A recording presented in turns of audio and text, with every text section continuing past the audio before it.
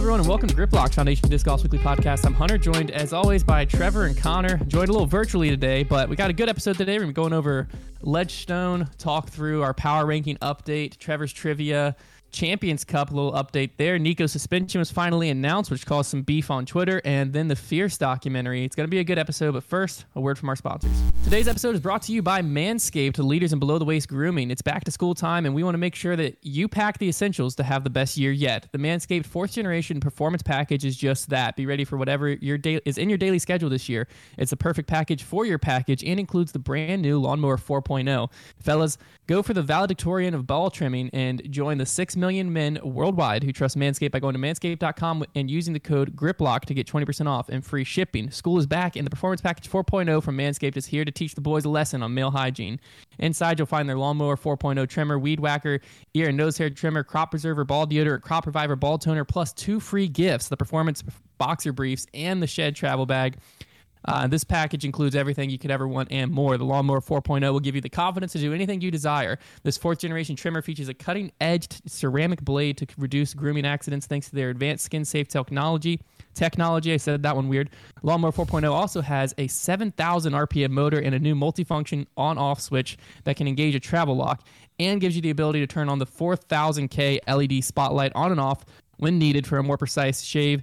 And on top of all of that, it's waterproof too. So you're not going to miss out on all this. Get 20% off and free shipping with the code GRIPLOCKED at manscaped.com. That's 20% off and free shipping with the code GRIPLOCKED over at manscaped.com. This year, graduate with a degree in clean balls from Manscaped. There you go. Dang. Connor, you going for the degree? Nah, dude, I dropped out. Okay. Okay. Ledgestone. Let's get into Ledgestone here. Let's just go straight through the results.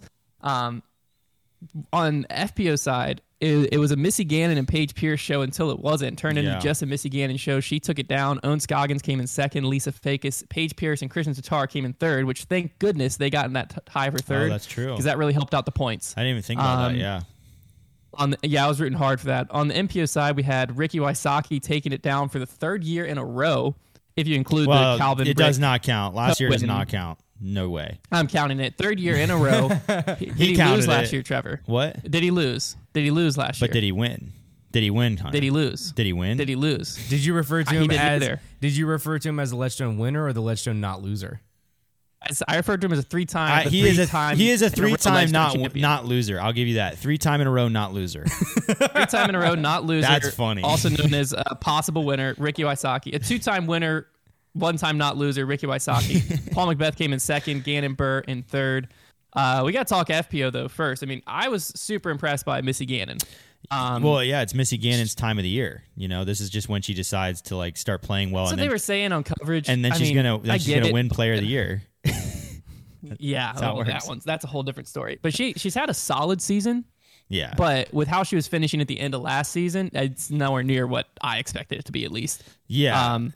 This win's a good way though to kick her season from decent to a good season, and then if she happened to have another win, that would make it from a good season to a great season, in my opinion. Yeah, it's good timing right before we get to Worlds, so that's the best time to get hot. I mean, the end of the season is the best time to really turn it on. Stuff that happens at the beginning of the season, the Texas swing, all that gets forgotten so quickly. So this is the time of the year. This is winning time. This is when there's still 2 more majors at grabs, and both of them are the biggest 2 majors. And then there's only one for the women, right?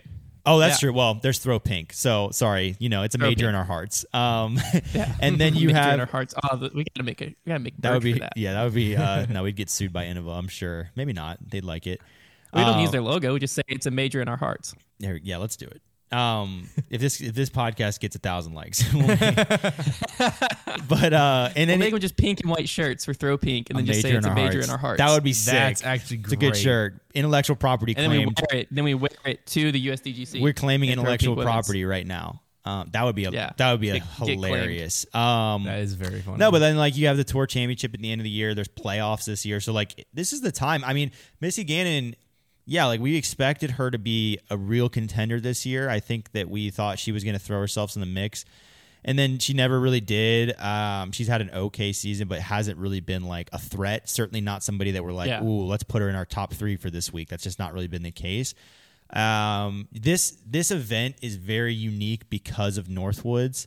both for MPO and FPO. Northwoods is just like this crazy separator course. And so I think that Ledgestone can produce somewhat unique results. However, we still saw the better players rise to the top in both divisions. So I'm going to say this is a very legit win for, well, it's certainly a legit win, but I think it's a very impressive win for Missy. And if you can win at Ledgestone on the tough courses like that resilience you're able to show should translate, and it should be really good momentum going forward. So I think Missy is somebody to be paying attention to, certainly. But you know how FPO is. 1 week it's this, 1 week it's that. So we'll see.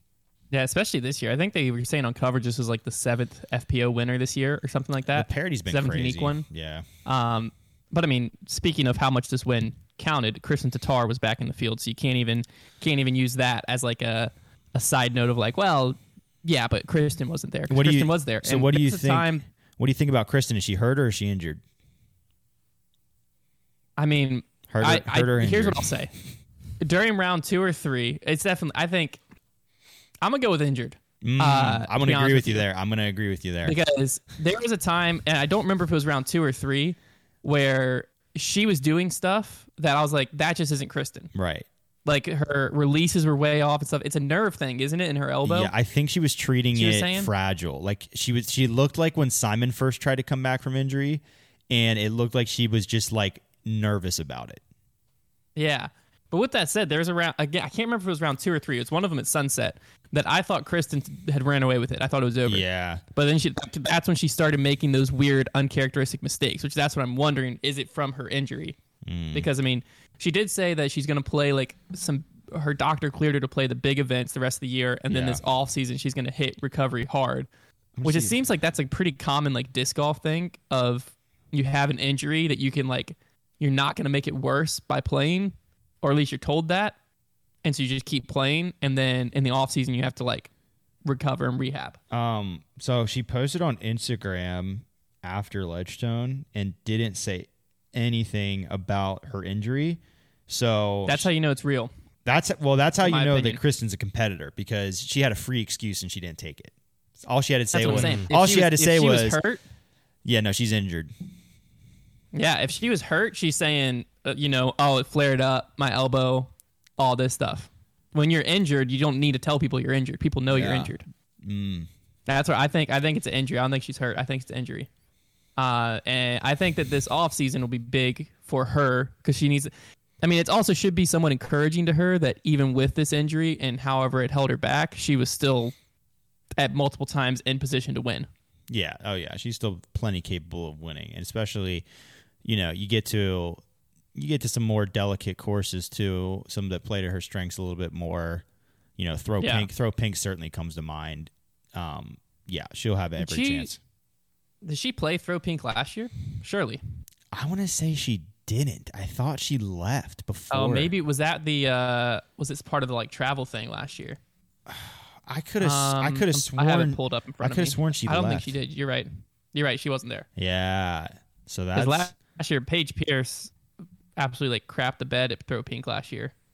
Yeah. Oh, yeah. Came in 10th. Quite a few people got themselves in the mix. Kona was second. It was Missy Kona, and then Val and Sarah Hokum, and Haley King tied third. Kona. Haven't heard that name in a little bit. That was a mix. Did y'all see Kona's latest post? No. Oh, I feel like I did, but I don't remember she opened up about that she's going to a sports therapist. Good for her. I forget exactly what she said, but I just saw that and I was like, for like what? There's for a mental game, probably. Okay. For a mental game. Yeah. Oh, I'll find it again. That's a smart move. I'd be interested to hear more about that. No, I think it's a very smart move because I think, she said, I've been looking into a sports therapist and I'm excited for this. Someone who does this day in and day out. I feel like I have had all the shots. I just feel like there's been a brick wall in my way. I can't seem to break through. I've tried a lot of things this year to break down some barriers. I don't think I can do it alone. You all know I struggle with anxiety and other demons, but I want to compete like I know I can. I need some extra guidance. I think there's a weird stigma around mental illness, asking for help, or simply being able to talk about something someone is going through. I know disc golf is my life, and I want to be better. Never hesitate to ask for help if you need it. Well, here's the thing. Cool. I mean, golf in general is such a it's such a big mental sport. I mean, professional golfers at the highest levels in golf, not disc golf even, are like they use sports therapists. They use so many like mental, like literally I remember even playing high school golf, like the better high school golfers, they would go out to practice around and they weren't even, you would ask them, say, what are you working on today? And you'd expect them to say, I'm working on doing this with my driver or this with chipping. And they'd be like, no, I'm practicing this mental game technique today. Like that's a thing that some players probably don't give nearly enough attention to. So props to her, that was a smart move. Yeah. I mean, I think it's just been building all year. But it's a very smart move because I mean, she was in such a tough position where you sign a contract like that and where her play, let's just be honest, her play was not at the level for that contract. No. And so she had all these false expectations that she was probably putting on herself more than anything, but also that the outside world was putting on her. Yeah. And that pressure can get to anyone. So good to see that she's taking that step. And hopefully, because I mean, when she's at her best, she is one of the better FPO players. Yeah, she can win. Just being at your best and being consistently that good are two completely different things. Because that's like we see players like Isaac Robinson or Alden Harris, or there's certain players that like at their best, they can win. But then being at like Chandler Kramer, being at your best and being consistently at that level are two completely different things. And the contract she signed was basically asking her to consistently be at her best. And I think that that's just way too much pressure for someone to be under. Hopefully, as the year rolls on, we start seeing Kona, start getting back up the leaderboard a little bit. But another player that this weekend somewhat disappointed me, to be honest, was Paige Pierce, because she went to the final round with, I wrote a real shot at taking it down. She was tied. Yeah. Legitimate real shot. Yeah. And just never got the ball rolling.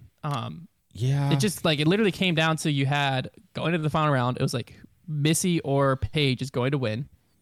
And, with this year, I was thinking, okay, Paige has this easy. She almost fell outside the top 3. She lost to Missy by 7 strokes the final round. You know what it seems to me is that, the FPO field and the MPO field has this effect sometimes, not as often, but the FPO field, because there's less players, so there's a little bit less parity.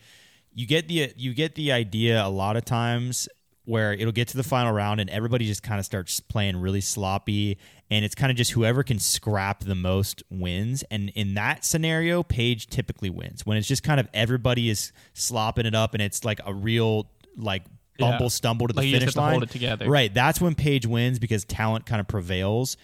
But whenever somebody like really goes for it and goes out and takes it, like Missy did, then she just doesn't win.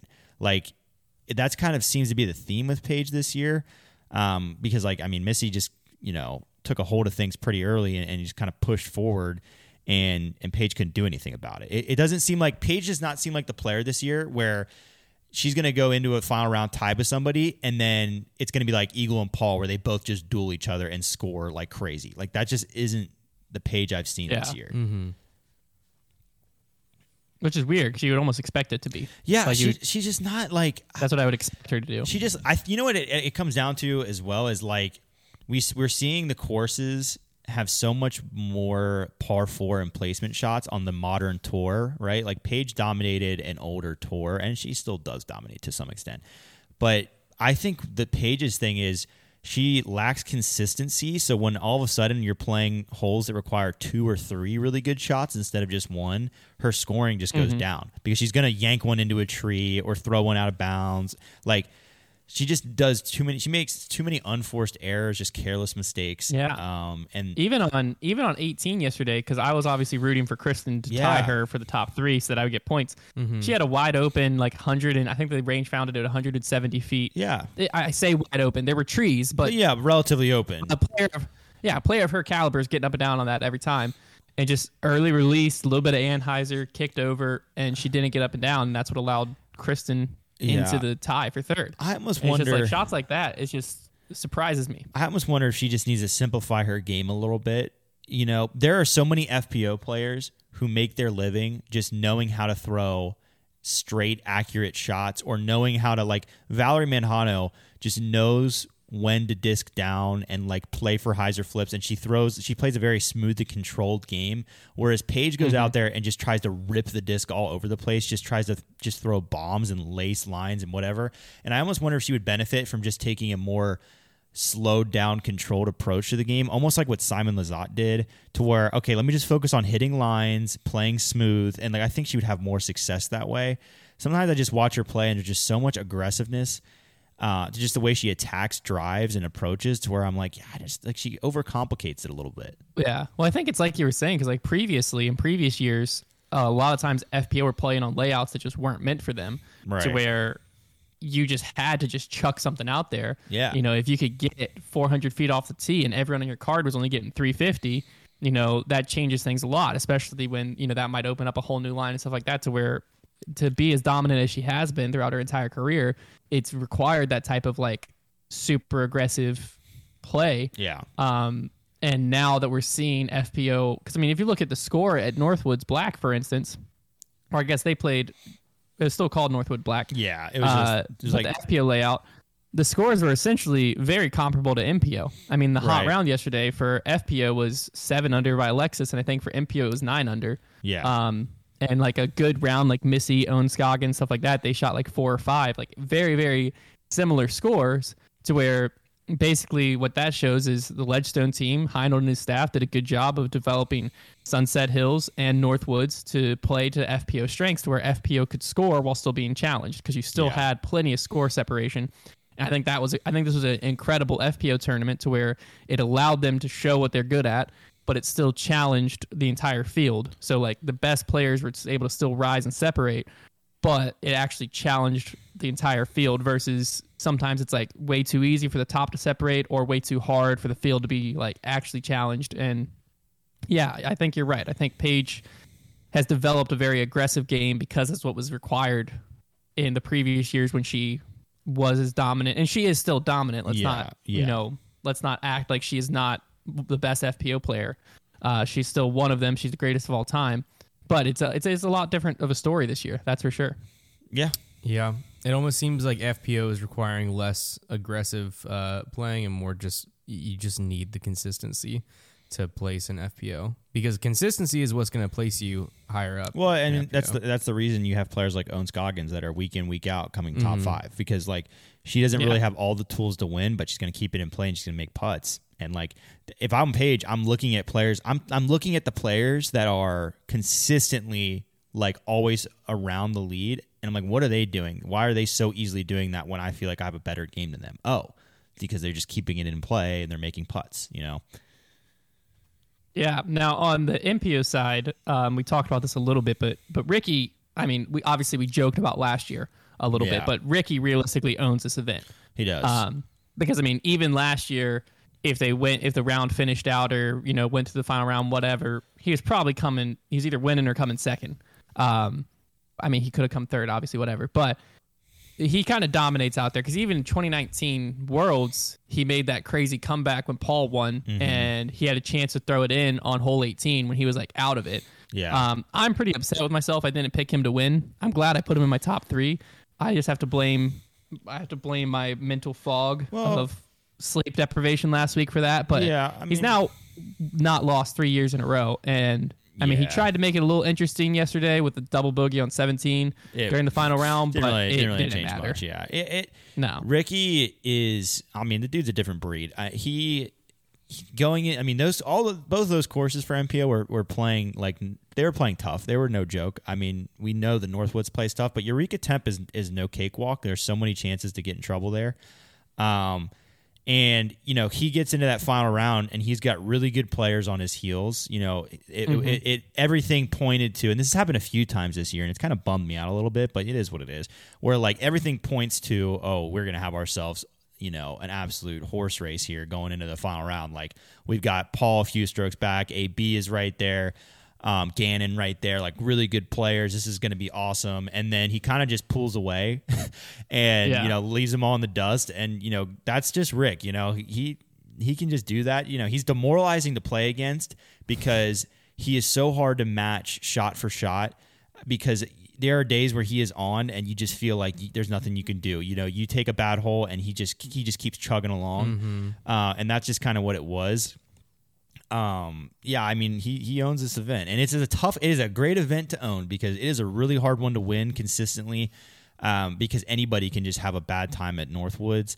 So I think that Rick has, proven himself. He had a few shaky weeks. He had the injury situation going on, but he's he's making his case to be, the leader, the favorite going into Worlds. That's for sure.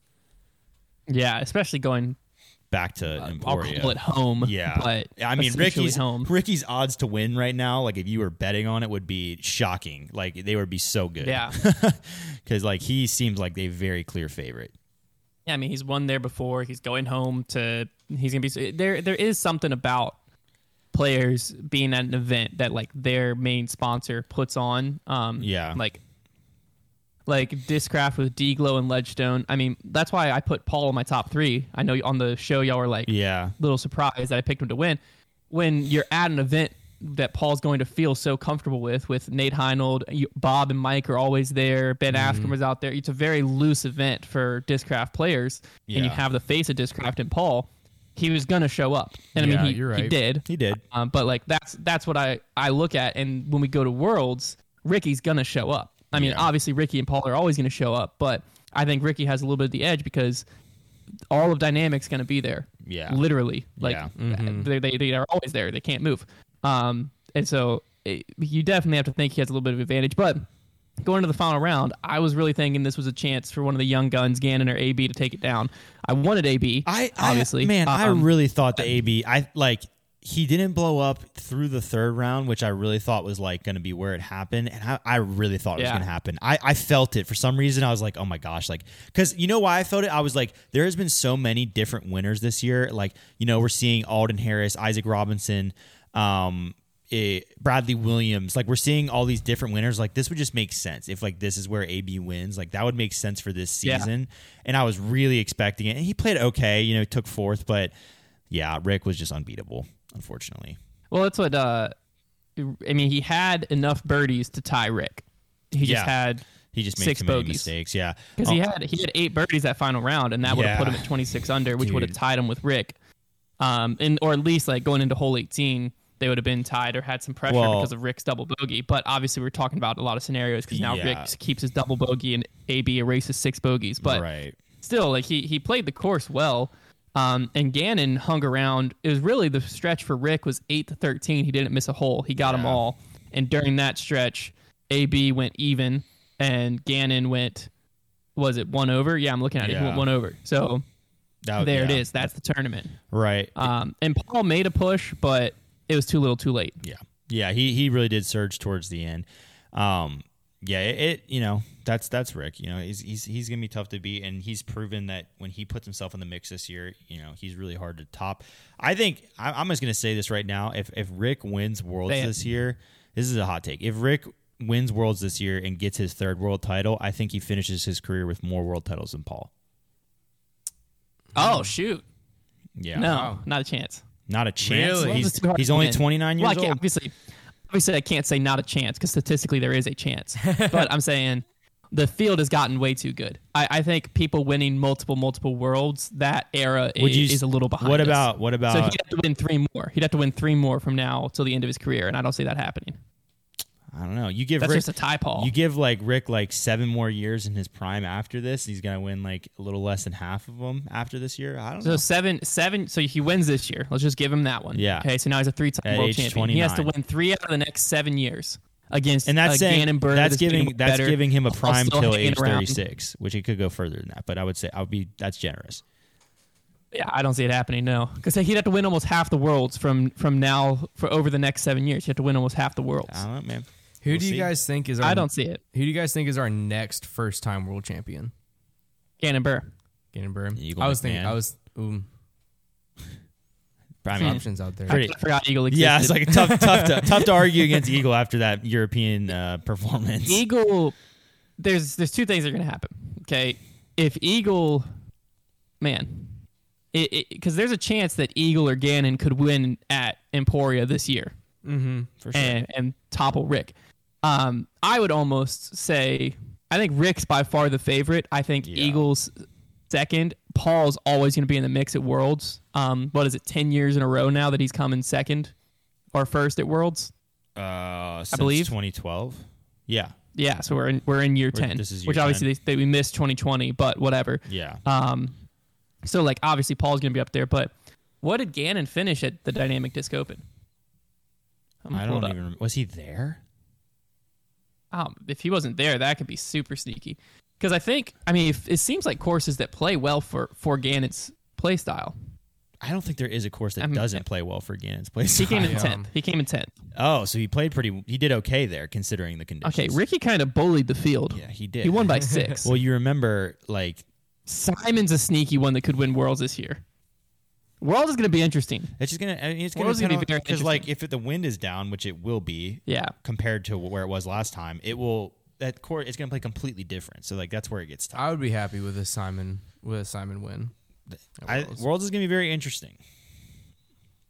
Yeah, the wind today in Emporia, the gustiest it gets is 11 miles an hour. Yeah, it won't be. It won't be nearly It'll be very like it was. So speaking of another Worlds, player that was. Speaking of Worlds, everybody's going to need to tune in for our World stream. Our final round live stream. It's going to be happening. It's going to be awesome. If you didn't see the clips from last year, they kind of. I'm sure if you're a fan of Foundation, you probably saw them because we posted them everywhere, and they we'll be posting well we'll be posting them again leading up to it. We'll be posting them again. Yeah. It basically what it essentially lets you do is just throw it up on your laptop and throw Worlds up on your TV or whatever, to where you're not really watching us, but you're kind of hanging out with us.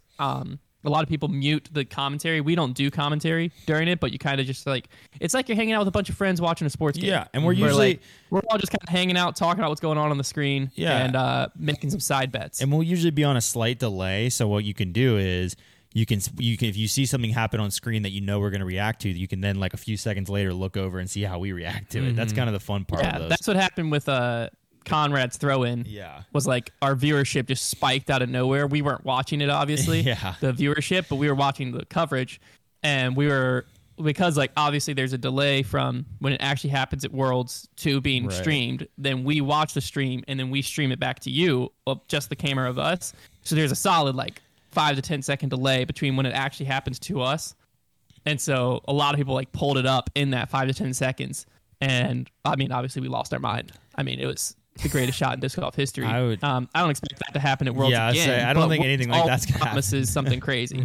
Worlds always promises something crazy. It is crazy to think that that shot, we'll probably never see anything that improbable rather in our lifetime as far as in disc golf. No, throwing in like that for the win, that'll probably, for the playoff, that'll probably never happen again. That is an all-time disc golf moment. That was crazy. There. It might happen in an A tier, not or at Worlds Pro Tour or something, but not at Worlds. Yeah, it will never happen at Worlds again.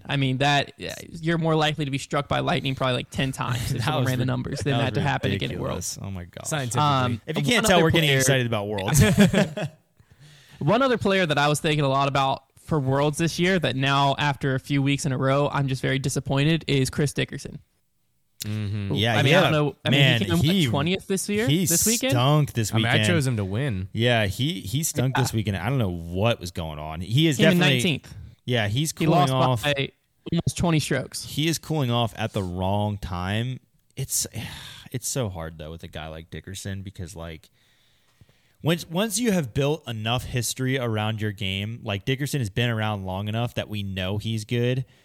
It's hard to just right now. Paul has had a really rough patch this year. So after a long time, it's very easy. Well, he's had a rough patch for Paul. Right, but you know what I mean? It's easier to then after 6 weeks of it in a row be they're just not really playing well this year. But Dickerson, it's very tough to quickly shift against him and be oh, he's just slumping, because I still feel next week he could be, he could win at Des Moines. Yeah. So Paul from April to June went 51st, 7th at a Silver Series, 19th, 5th, 14th at a Silver Series.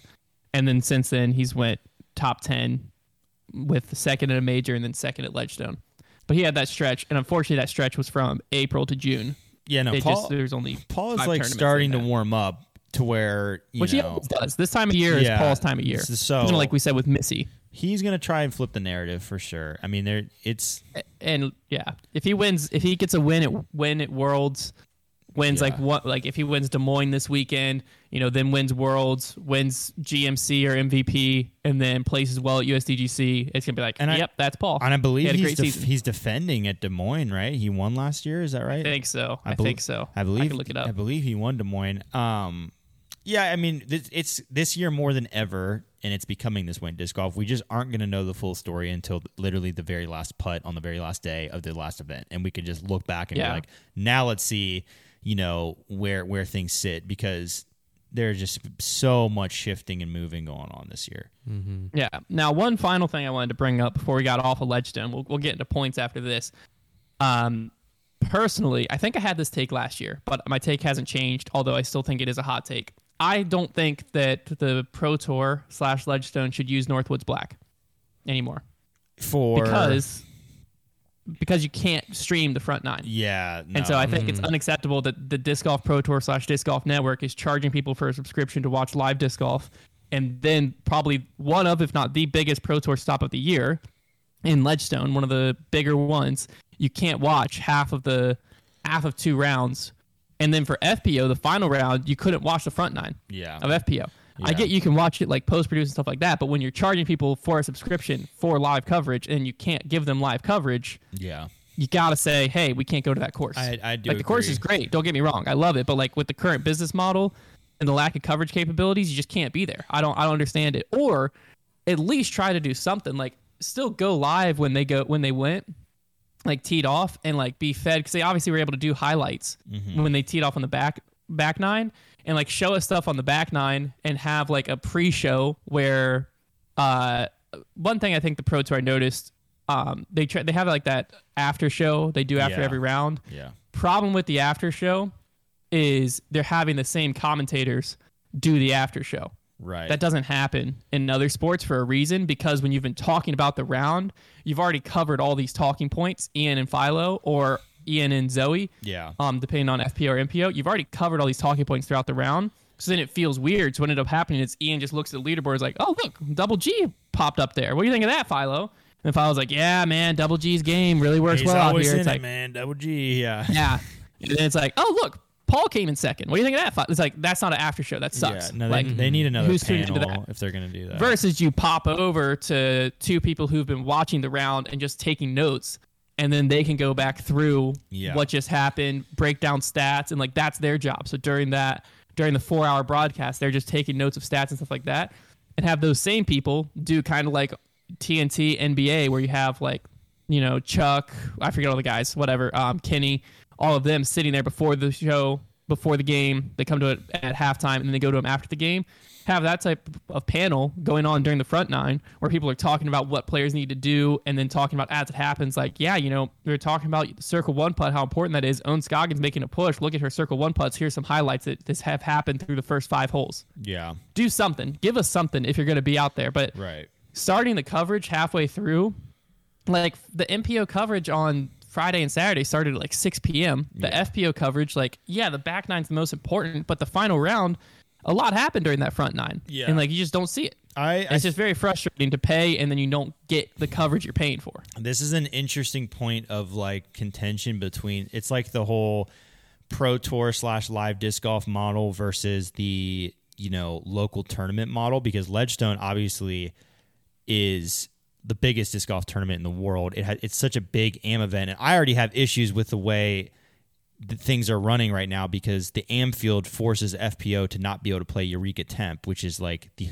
signature course of that event. I don't know though. I kind of like that. I kind of like FPO being at Sunset. I don't like Sunset. It's nearly as interesting if FPO goes to Eureka Temp. Why not? That course, because it's hard. It would be very hard to make it an FPO course. It'd be very hard to make it an FPO course. Why do you say that? Just move the tees up. What are you gonna do with hole 1? Or move the tee across the water. Zone? Make it a par 3 with water on the left. There you go. It's an opening hole. That would suck. The course would completely change. I think Sunset Hills would be a better. Why would that hole suck? Why would that? If you moved it across the water where the drop zone is, basically, you had to drive a little bit further back than that, maybe, and then you just played it. It'd be a tough par 3 with water on the left. I just think, by all the changes you'd have to make, I think it's already a lot of walking out there. I think Sunset Hills walking sucks for FPO. I disagree. I think that course I think sucks. Sunset plays well for them.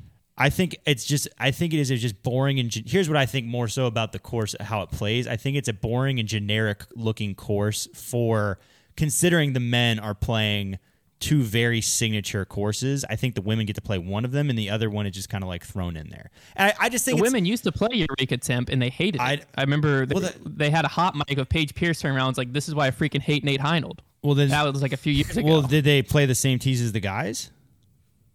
I think so. Well, I don't remember exactly. I remember that was when they had the stupid sand volleyball hole. I don't know if you remember that. It was like 2016. Yeah. Ledgestone used to be a bad event. People just came because of the money. Back to my original point, regardless of that, that's a side point. But I think that with the whole live disc golf thing, like Nate Heinold and all of them are like super, super prideful in Northwoods Black. Like they love that course. They love that they have like... That's fine. They should. Right. So that's what I'm saying. This is where it'll be an interesting point of contention to where, okay, now the Pro Tour is like, no, we won't run an event if you're going to use Northwoods Black because the network like needs to be able to broadcast. We have sponsors, we have this and that. But then Heinold's pushing back, and like he's got power with the PDGA too, you know. Oh, but no, we need to have Northwoods. Like it's going to be an interesting point of contention as we go forward, and because we're going to see that with obviously, it's obvious that Heinold won. Because he won this year. The Pro Tour obviously knew this problem from last year and from Worlds. Like it's not like Northwoods suddenly lost cell coverage. So like it's pretty obvious that the Pro Tour either is like, yeah, screw our subscribers, which I don't think is happening, or they're like, hey, this is a problem, and Ledgestone's like, well, this is what makes the event great. Like we care about the players, not about the coverage, and the Disc Golf Network's like, well, we have to care about the coverage. I'm just wondering if it gets to a point where Disc Golf Network is like, no, we're just going to put our foot down, and the event is not going to be a Pro Tour stop if this is happening. Then do they fold over, or like I'm mostly saying this because I think it's just going to be a curious thing to watch, because I do think that the network like that. I agree with you. That's unacceptable to not have the front nine of a huge event being broadcasted to paying subscribers. That's hilarious. Like that's almost laughable. Yeah, it just doesn't make sense. It just seems like some kind of gimmick. In their defense, it was advertised before. It's not like I turned on the TV and was like, oh my gosh, I can't watch it. But that's not what I'm saying. It's just it is like it's very gimmicky and weird for the Pro Tour. So it doesn't make any sense. Yeah. It doesn't make any sense to me why we're still there if we know that's going to happen, because like, yes, Northwoods is part, in my opinion, what makes Ledgestone so good. Because I think Eureka Temp would get very boring if you played it 4 rounds. It also, like, Eureka Temp's another one of those like Winthrop Gold type courses where there's a lot of shots where if you have someone from outside the sport go spectate there or like watch it, it's like, why are we doing certain things? Like, why are we throwing over a baseball field or whatever? Right. It just doesn't feel like disc golf belongs there to a certain extent. But it also has some signature stuff that like, yeah, is it quirky and weird? Maybe, but like throwing off the bridge, that's sick. I don't think that's a weird gimmick. I like the water throwing tower. Around the water tower, that's sick. I don't think that's a weird gimmick. I mean, it was sick to see Ezra ace that hole. Mm-hmm. But that'd be an interesting segment. I don't think. An interesting segment would be like too gimmicky or not, and like give like different items, because like baseball field for me, too gimmicky, looks pretty bad. I hear you. Water tower and bridge, not too gimmicky. I think those work. Those are okay. Like disc golf has very fine lines in like what works and what doesn't, and I think that some events push the boundaries, because you know what the problem with the baseball field is? It makes for an awesome disc golf obstacle. No matter which way you put it, I love that you have to throw a nose up disc, and there's just an area that you have to clear to catch it. You can take it wide if you're playing it safe. Like it makes such a good obstacle, but it looks awful. Mm-hmm. But also, like on 18, it's normally you can't really see it on coverage, but if you go to Ledgestone or you see it on 18, like there's a playground, a kid's swing set on the right side of the fairway, and like it doesn't happen so much nowadays, but few years back, it wasn't uncommon for rollers to land there. Yeah. And it's like, oh, well, I don't know. I don't like when I like that it's in a park. I like the sport, like that feel, because I think it's like true. It has a true disc golf feel, and it's a good championship level course. So I like that. But at the same time, like, I don't like when we have a shot landing and you're like trying to go through a swing set or whatever. Or like years ago when they were playing on a sand court. Yeah, or stuff like that. It immediately takes away some of the all the professional look of the sport. Really, exactly. You're watching. You watch the card in the Northwoods gallery. Black. Go ahead. Yeah, go ahead. I was just saying, Northwoods Black does the opposite of that. Like Northwoods, it's just disc golf. You roll in, and there might be like, it's obviously there's a park there, but like the course they're playing is disc golf. Like that's all that's there. People aren't walking through the woods. You don't have to worry about people fishing or anything like that. Like it's what a disc golf course should be. Of course, it's evil. It just doesn't have coverage. That's it. Yeah. All right. Points wise, after Ledgestone, I was able to extend my lead a little bit on you guys. So I got 2 points for MPO, 4 points for FPO, and my dark horse pick. Y'all are questioning my dark horse pick. I'd like to explain it. Why did we question? What was Luke it? Sampson. Oh, yeah. Luke I Sampson, knew you my had a dark horse reason pick. for it. The whole reason was he played very well at New London, and New London and Northwoods are very similar courses. Smart that makes pick. sense. That's why I just this- went. that's why I this think guy's Luke in the lead, Sampson's man. going to do well at Northwoods, and he won. He won it for me. So got 2 You're a points to dark genius, horse. Hunter. Goat. So I'm now at 108. Connor is at 74. He got 1 point in MPO, 2 points in FPO. And Trevor gained a little traction on Connor. He's now at 60 with 1 point in MPO and 4 points in FPO. The thing that saved us, Trevor, Was it tied for third? we put Kristen in third. Yep. Yeah, that was it. Or Kristen or Paige in third. We put Paige in third. Something That's like what that. was what was big for us. Sick. Connor went Paige, Kristen, Kat, and we both put someone in second and bumped Paige to third. Big time. So Big time play. that was big for us. How That was did- big for us. It got us points. His Paige tied for third, and so we had her in third. Gotcha. Paige and Kristen tied for third. Yeah. Boom. Understood. All right, some power ranking times. Yeah. I didn't touch these yet because I don't even know what the frick to do with them. Why? I think Ricky goes is to the number one. one player in the world. Yeah, yeah. Period. That's a clear We one. still have Eagle in the Ghost one. Ghost we'll one. leave him there. Yeah. Yeah. Eagles Eagle the is still Ghost a one. Ghost one. But Ricky's the number one player in the world, undisputed. Dickerson at 2. I, out of spite, want to put him at like 15, but I'm not going to. Yeah. He does need to be bumped down, I think, personally. We could probably bump. Where does Gannon sit right now? Gannon's in 4th. Paul's in 5th. Who's in third? Calvin. Oh gosh. Calvin didn't have that good of a tournament either. No. He was able to come back with he had good round 3 and 4. Round 2, he shot a 74. Yeah, he absolutely sucked out there. I'm down with bumping Gannon to 3 and Paul to 4, then Dickerson at 5, and Calvin at 6. Well, what I'm wondering is do we have Calvin jump Dickerson? No. You didn't sound so confident in I that. don't know. I don't know. It's crazy. Dickerson's gonna make us look Dickerson- so dumb like a week from now. That's fine. He skipped too many tournaments. Yeah, He you're didn't play right. The majors. Yeah, He you're right, didn't open. Hunter. He came Yeah. in 12th at D-Glow and then just came in 20th at Ledgestone. Yeah, He deserves to be Dickerson bumped down. sucks, dude. I Last wouldn't week go that far. I I said wouldn't go that far. jokingly that Paul sucked and was washed up, and I got a lot of hate in my comments. People thinking that I was very serious about that. So I'm gonna be Dickerson sucks. He does actually suck. I'm not joking. He does not suck. There's no way around it. I'm just gonna make people come after me. What? All right, so we think we go You're the Ricky, Dickerson Gannon, sim, dude. Paul. I was surprised I am that a you Dickerson didn't pick. I was surprised that you didn't pick Chris for Ledgestone. You can't let emotions get into your picks, Connor. Well, Dang, man. You gotta mine separate for them. me was more like he's good in the woods usually. That was what I. You gotta separate your head and your heart, man. You gotta dude. separate those. I'll try harder. Because if it was my head, I'd have Dickerson up there every week. But you gotta It split was them. my heart. Well, I dude. understand that I because would my have head- AB winning every week. my head said to put freaking Gannon in 3rd place. I don't know if you heard that, but I changed it and put Did. Calvin. And I listened to my heart instead. And my heart was stupid. Your heart was very Stupid stupid. heart. Your heart's always stupid. Your heart is You gotta know so with that. stupid. Stupid heart. What you do? So Pump we're blood. going Ricky, Gannon, Paul, Calvin, Chris. Yeah. That And then, sound right? and then where does it go after that? Well, let me just look at Calvin really quick to make sure that recently he's done better because obviously he did better here. D-Glow. Oh, he won D-Glow. Yeah, what the frick? Obviously. What the frick? Okay. Come on, guys. I didn't do Calvin anything. fourth. No, that was all you, Connor. How dare you? Simon the 6th is what we have now. Okay. Sick. Was Simon at Ledgestone? Came in 26th. Okay. So not We're good. leaving him there. Kyle Yeah, man. Klein is the next one, and I think Kyle Klein could jump Simon if we wanted him Okay. to. Okay. Where I don't know what you're thinking. Where I- Kyle Klein What are we finish thinking? at Ledgestone? 7th. That's right. He was. Yeah. Let's jump. Simon was Calvin. Well, let me Calvin go Klein. head to head. Let me go head to head. Calvin Klein versus Simon. If Kyle it's Klein. close, Kyle with the jump. Simone. How far back should I go head to head?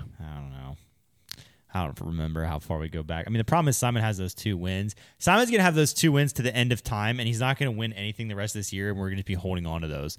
That's the problem. We're going to go from May to now. Kyle Klein versus Simon Lizotte. Kyle Klein's 3-2. They're 3-2-1. Yeah, Kyle Klein. Simon has 2 wins, but Kyle Klein, they have the same top 10 percentage. Those wins were forever ago. Let's put Kyle ahead of him. Let's light a fire under Simon's butt. I know he listens to the podcast. So Yeah, okay. So basically, it's when OTB Open, Simon won. Kyle came in 19th. Portland Open, Simon won. Kyle came in 17th. Preserve, they tied for 3rd. Idlewild, Simon came in 22nd. Kyle came in 3rd. D-Glow, Simon came in 10th. Kyle came in 6th. Ledgestone, Simon came in 26th. Kyle came in 7th. Yeah, I think we can jump him. I think Simon's got to pick it back up. I agree. Yeah. There we go. All right. Simon Lizotte is now the 7th best player in the world. Been done. And Kyle Klein. I think one storyline here in our power rankings is the slow rise of Paul McBeth back towards the top. It's true. Well, we said true. it earlier. He's been playing well the last few events. That April to June stretch, we had Paul in 7th at one point, I think, and he's back to 3rd with Gannon Byrne. Yeah. It was all that's in his way. It's very good. After Simon, we have Matty O. I feel like that's probably fair to keep there. Yeah. I'll do Matty O to Simon to make sure in that same period. Matty O played well this week. Oh, Matty O's 2-1 against Simon. He wasn't at one of Simon's wins. Nah, let's just keep him there. He went 6th at Idlewild, 5th at Ledgestone. Simon went 22nd. The reason I'm not going to give Matty O any too much credit because I don't think he can win. Until he plays more? I don't think he can win. Okay. He keeps putting himself in the mix, but he can't ever win. And I don't think he is capable of it.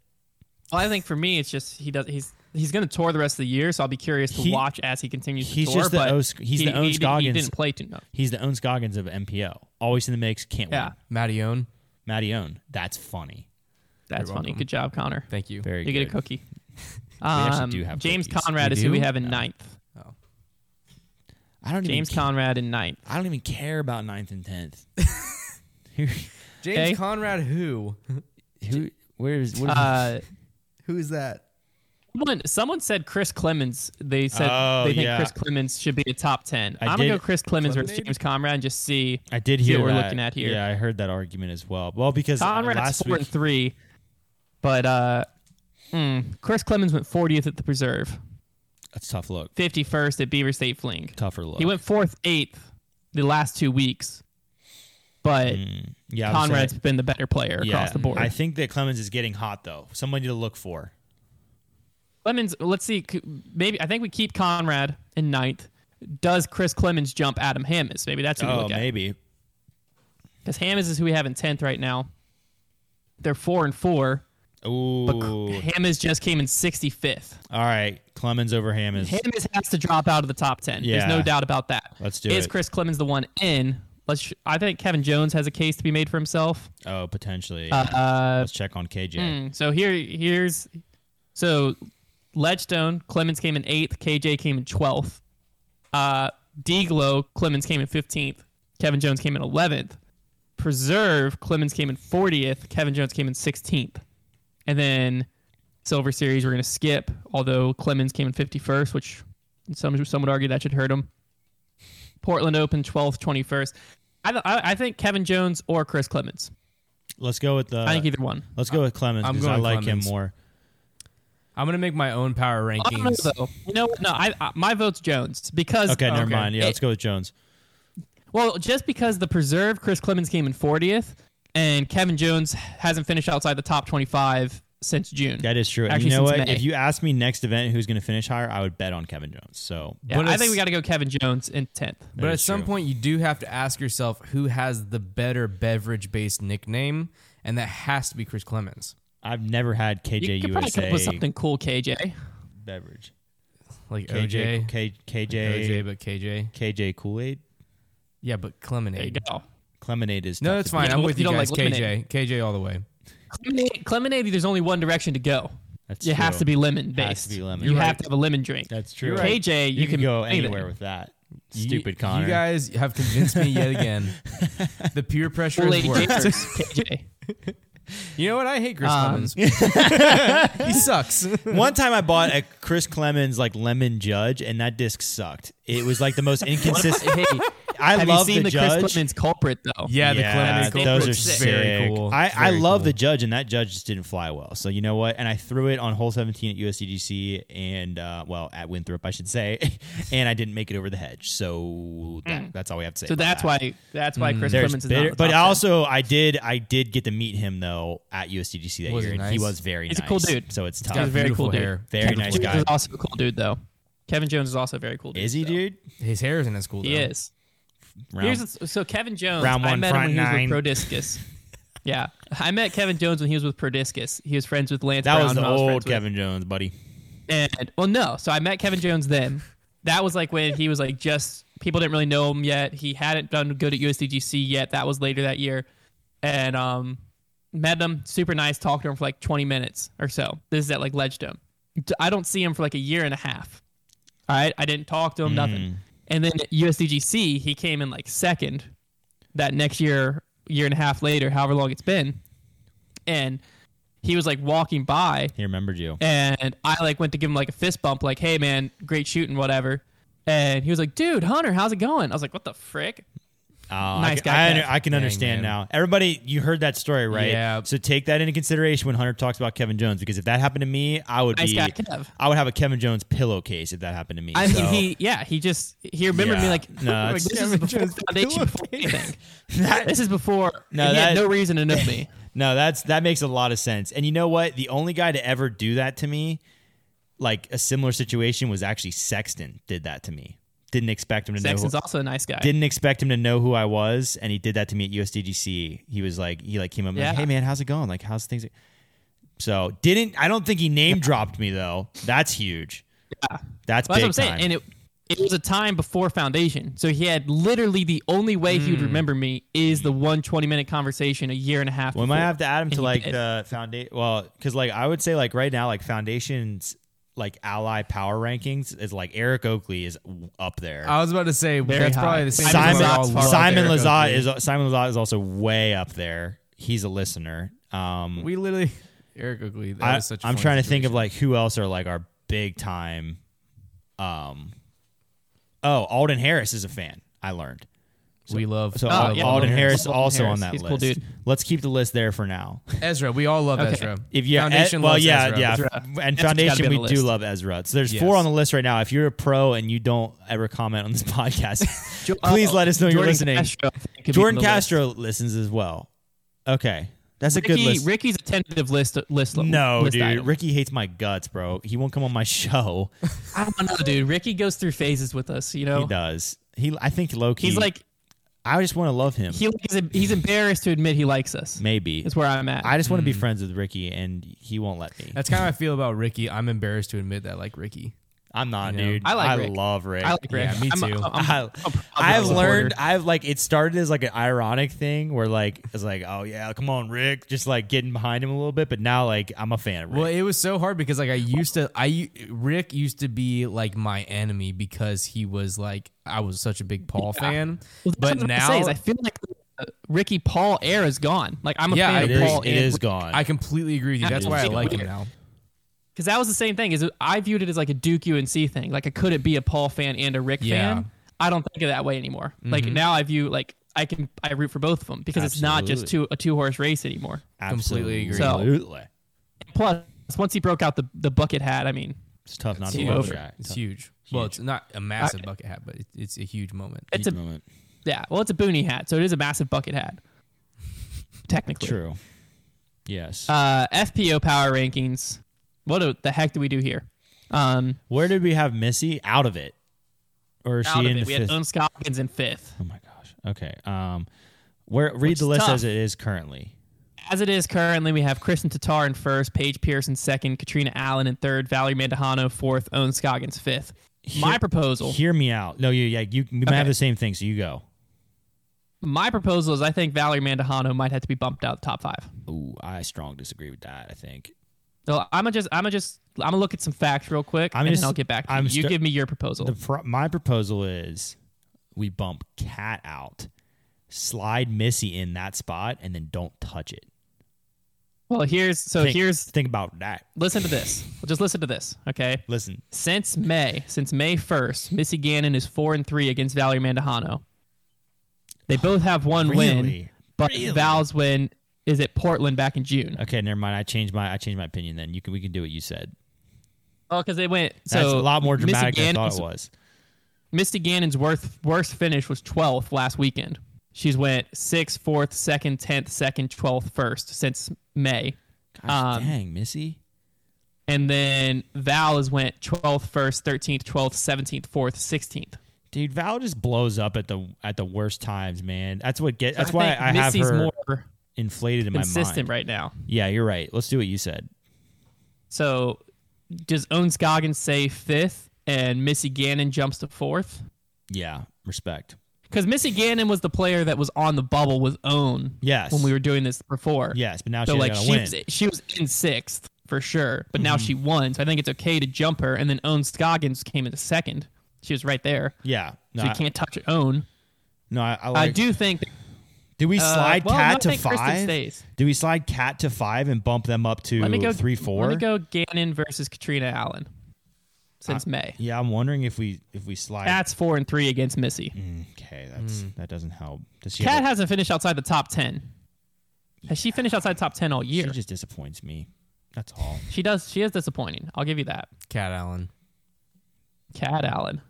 Katrina Allen has not finished outside the top 10 this entire year. Has only finished outside the top 5 once. Okay. All right. Fine. Twice. Deglow and actually 3 times because Ledgestone's not on you're lying. But she hasn't finished outside the top 10.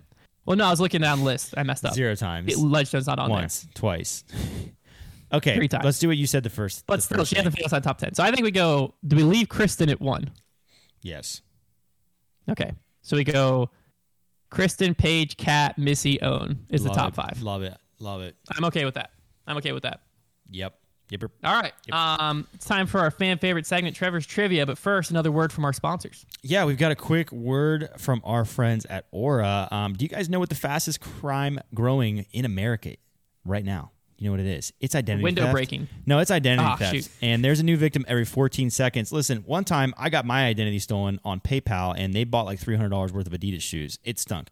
Is this part of the ad read, or is that an That's actual part of the story? ad read. Well, and it also happened to me. I'm supposed to give an actual story. That didn't happen. That's an actual story. Okay. I got the money back, kind of, but it was a bummer, and it made me feel sad and powerless. That sucks. And that's why I'm excited to partner with today's sponsor, Aura. Aura is an identity theft protection, fraud monitoring, a VPN, a password management system, and antivirus software, all combined into one easy-to-use app. You might have one of these services already, but if you don't have all the tools, it's like locking the front door but leaving the back door wide open. Those who have had their identity stolen, like me, are often shocked when it happens. I certainly was. Imagine trying to log into your email account one day, only to see the password was changed hours ago, and you start getting notifications of activity from your bank, credit cards, crypto accounts, etc. That is scary and unfortunately a reality for too many people. Thankfully, Aura monitors the dark web for your emails, passwords, and social security numbers and sends alerts fast right to your phone and email. Literally, I set up my Aura account, and within a few minutes, it had found my Aura or my password on the dark web like twice, like really fast. So definitely changing those around, but it works really quickly. Does that scan? It also gives you near real-time alerts on suspicious credit inquiries, like if someone was opening a loan or credit card in your name. Aura's VPN allows you to stay anonymous online by keeping your browsing history and personal information safe and encrypted. You can protect your family and yourself from identity theft at Aura.com/foundation disc golf. It's also linked below in the description. And if you sign up right now, Aura will give you a 2-week free trial with my link. So you can see for yourself how many times Aura finds you or your family members' personal info on the dark web. And if you sign up, let me know in the comments below if your personal information has been compromised. You won't regret checking. So make sure you check out Aura. Use that link in the description. I'm confident that the dark web has a lot of my information from how many sketchy things I download for videos. Yeah, that's where it all comes from. Yeah. All right. Oh, I guess we're moving into trivia. Yep. Guess that's my cue. Yeah. I'm like, it's your. I'm like, everybody's just being really quiet right now. It's so weird when Hunter's not here in person. I'm prepping my brain for trivia, dude. Okay, so I never know what trivia is going to be like, and I just always assume I'm gonna be really bad at it. No, so I've got kind of a reworking of a game I tried a long time ago, but it's a lot different this time. So basically, we're gonna look at the UDisc World Rankings is the reference I'm going to be using. Oh gosh. And the way this game is going to work is we'll start with Hunter. Yes. And Hunter is going to name or actually I'll start with naming the player to make it easy, make it fair. And I'm going to give you, Hunter, the 100th ranked player in the world, in the UDisc World Rankings. I'm going to give him to you. And then your goal is to name a player as close to below 100, but as close to 100 as possible. Below is in like higher, like 99th, 98th. Right. So you're going to try to name the 99th player. And if you name the 99th player, you get 1 point. And you want to have the least amount of points possible. And then Connor's going to go, and he's going to try and name the next one. And you're going to keep going until we get all the way to 1. I'll just name Ricky. I think I can below 50. That's tough. If you name a player who is ranked, so let's say I give you the 100th ranked player, and Hunter accidentally gives me the player that's ranked 103. For every point that you are above, you get double points. So even worse. Okay. So we're gonna start with the 100 ranked player, and that is currently Scott Stokely, and I'm gonna throw it. He's 100th. Yep, I'm gonna throw it to Hunter to get it started. Already threw me for a loop because I wouldn't have known that. Ezra Robinson. It might take me a little while to find him. I'm terrified right now. Oh my goodness. I think that Ezra Robinson might be ranked. I'm not seeing him here, so he may be ranked higher than 100. Is he just not ranked? Did I just win? Well, that's the end of the game. I still haven't seen his name yet. Oh gosh, he shouldn't be that high. If he's higher, you're looking for then Ezra, not Isaac, right? Yeah. If he's higher, then I just have to name one player in the top 100. I'm literally still scrolling. I scrolled I think all the way might to just not be ranked. I scrolled he might not be all ranked. the way to 146 and did not see him. I'm just I'm scrolling up and making sure that he's not sneaky in here. But like I just made it. I'm like in the top 50 now. I'm just trying to think of like names that really. I know. Oh no, here he is at 47th. What the frick? How good is he? So he's that good? That's going to go ahead and put you on the board with 53 points. Game. I think that's the game. Yeah. I think that would literally statistically mean the game is over. All right. So what we're gonna do is we're gonna restart the game, and we're gonna start at 50, and you can't say Ezra Robinson, and we're gonna try and play again because clearly 100 was too difficult. And this time we're gonna have give me a player, give me the like 90th player in the world. Who's that? 90th is Silver Lot. So here, let me read the players from 99 on. It's Nate Perkins, Dustin Keegan, Zach Melton. I was actually going to say Nate Noah Perkins. Five-ish is in there. Tristan Tanner's in there. Reed Friskeira's in there. AJ Carey. It is tough. Yeah. It's tough. We're going to start at 50 because it'll be pretty much like the game never started. It makes me feel good that you did that, Hunter, because sometimes you think of those names and like you either think, oh, well, they're bound to be in the top 50 and they're far from it, or you're like, oh, well, they're bound to be way down there. But then obviously. Ezra Robinson, I just he doesn't tour that much. I'm surprised as well, Hunter. I'm surprised as well. I was not thinking he's a top 50 player. Like, he definitely would have been a player. I would have been like, oh, I'll take him as my dark horse. 50th in the rankings is Thomas Gilbert. Connor, you're going to start this time, and you can't say Ezra Robinson because you know where he is. Dang, where is Brody right now? I know he was right on. Is he out of the top 50 right now or in it? Where is Yuli right now? Dang. Just pick someone, man. Come on. All right, I'm going to go with...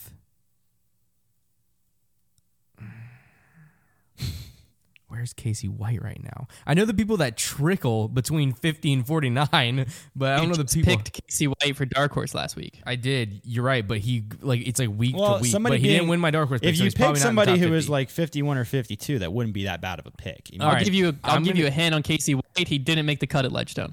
I'm gonna go. He moved up. I'm just gonna go with Brody. Where's Brody right now? Brody's in 41st, so that gives you 9. That's 9 points. It's okay, not bad. So that's not bad. That's not bad. And now it goes to Hunter. Okay. Because these first few picks are going to be tough, and then it's going to get easier. So this is a big pick for Hunter. If he picks a good one here, outside the top 30 here, but in the top 40, that's an impossible range.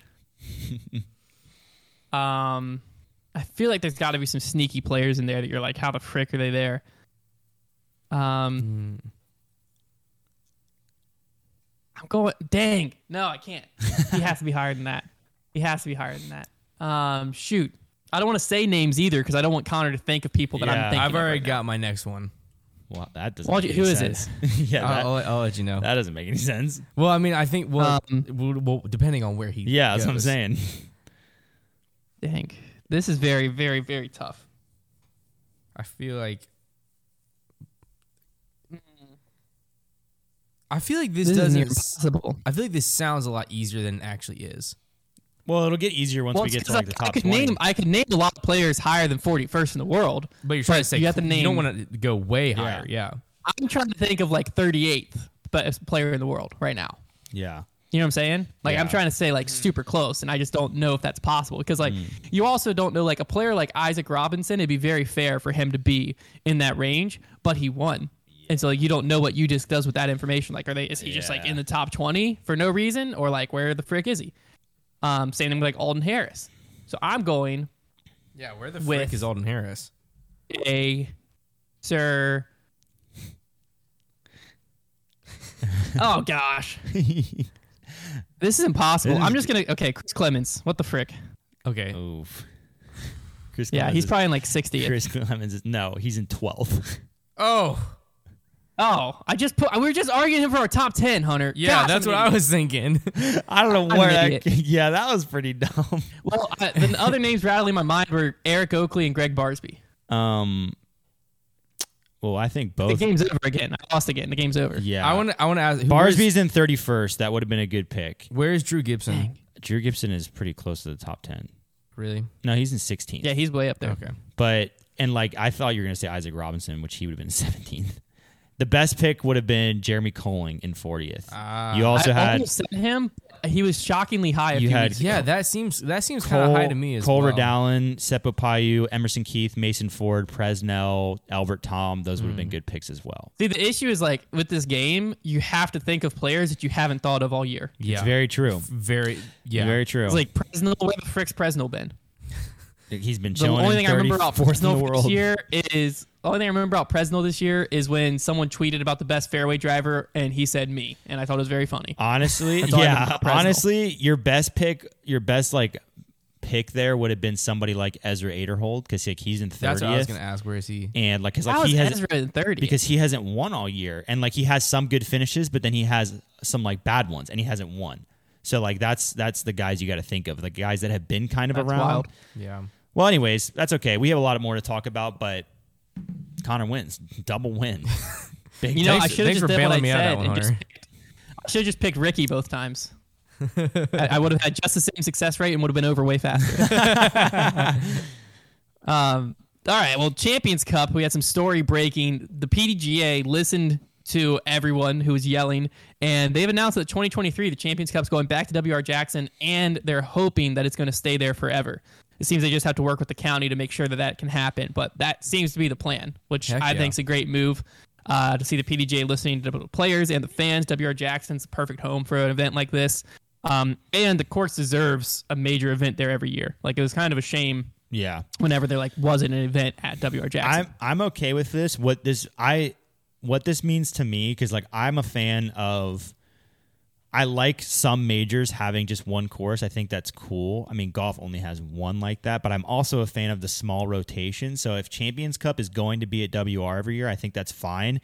But I think that means I want to see at least, because we know US isn't going to rotate. at No, least for World now. should be the rotating major. Worlds makes But sense. I think European should as well. I don't think we should have three Meh, majors that are maybe. all at the same course. I think they should have small rotations of like 3 to 4 courses. There's so many. My thing with the European Open is that course is obviously incredible, but there is so many good courses in Europe that we never get to see. So I think that it would be silly not to showcase them in that major. That's my opinion on that. And I don't think that we should have 3 out of the 4 majors at the same course every year, because that sets the sport up for failure when those courses become unavailable for whatever reason. We can't just bank on them being around for 50 years. So that's I mean, I know USDGC is obviously moving here in the next few years. So there's no way around it. That's what I'm saying. But, I think that European Open would be a cool rotating major because there is just so many cool courses in Europe. I think that's fine. I mean, USDGC, I think, is kind of which Champions Cup, I guess now could be. It's literally in Augusta, but our Masters. Yeah. The Champions Cup I like because we know the course is always going to be challenging. We know the staff there can run a great event. And the only thing they have to figure out is logistics of more and more spectators there. Yeah. But now they have years and years to work on that and figure it out. So I think that they're going to be able to accomplish that. And the great thing about the Champions Cup is what gives it a different feel is the qualification process where you have to, I forget all the qualification, but one of the big things is win, and it allows like some AMs into the event and stuff like that. I think that's what really separates the Champions Cup. So I really like it. And I think WR Jackson is good because also there's no Pro Tour event at WR Jackson, so we don't have to worry about going to a course twice in 1 year like we did with D-Glow and Toboggan or other courses that might have been considered. Yeah, I do like that it'll be the only time we go to WR, which is cool. I agree with you. You mentioned like now they have years and years to get it ready. What I would like to see now is, so we have a course on a PDGA, like not technically their property, but like, you know, their headquarters are there. Essentially. They know that course is going to be around. You know, it's not a temp course, it's permanent, and they know the major is going to be there. I want to see them elevate that course to just a different standard of like tidiness and maintenance. Like that's what I want to see at WR Jackson, because now they know that they can put the work in and it's going to be worth it for years to come. I want to see them like put that course in crazy good shape. But it's a great course, so I'm happy with that. And Worlds, as far as Worlds rotating, my personal opinion is like right now it's still like an open bidding process, and wherever gets bids, whatever. Like some years I think it's literally just if a place bids for Worlds and has a decent course, that's it. Like there is no other option. I would like to see them just establish like a West Coast, Midwest, East Coast rotation. That'd be cool. And maybe you have 2 courses in each location, so every 3 years it's going to be close to a different demographic of players. Yeah.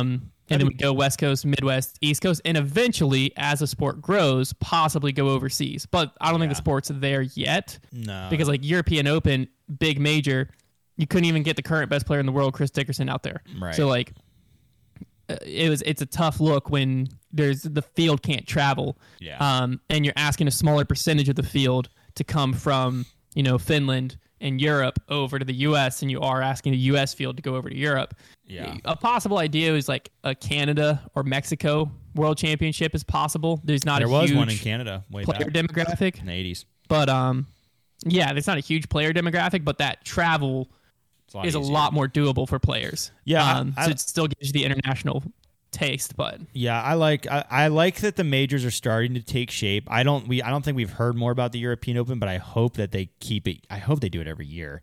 That's the only thing with the European Open is like it's gonna suck if like next year we only have 3 majors, and the year after that we're back to 4. Right. That's what I'm saying. I want to see the majors finally settle in. The Champions Cup I think has a great start. The qualification process is cool.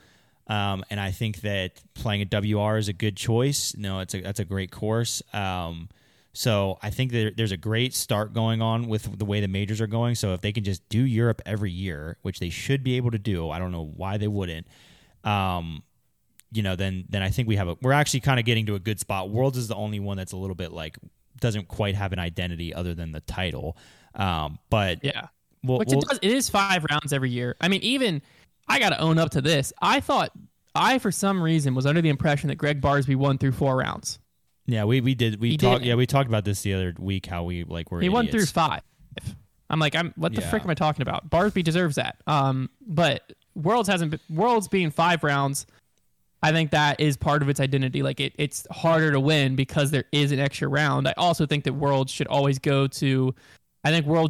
be at 2 courses, 1 open and 1 more technical and wooded, so that it truly challenges. I think that should be World's identity, is like it truly challenges every aspect of a player's game. Yeah, I like that. I think it should rotate so that it constantly has there's like I said, 6 courses or so. It rotates between demographics. It's 5 rounds across 2 very hard courses, and you have the 4 rounds and a cut in the finals. And I think that works out. It is funny how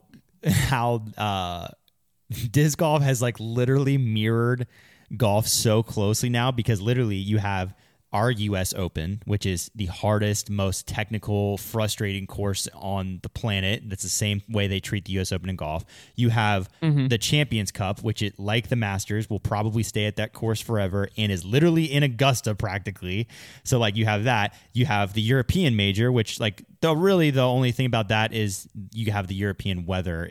But it's a little different the time of year that the disc golfers play over there, and it's not in the UK like it is with golf. But you have a European Major, and then you have Worlds, which is like the PGA Championship, which kind of is trying to find its identity. So it's very funny how like it is now with the Champions Cup being practically in Augusta.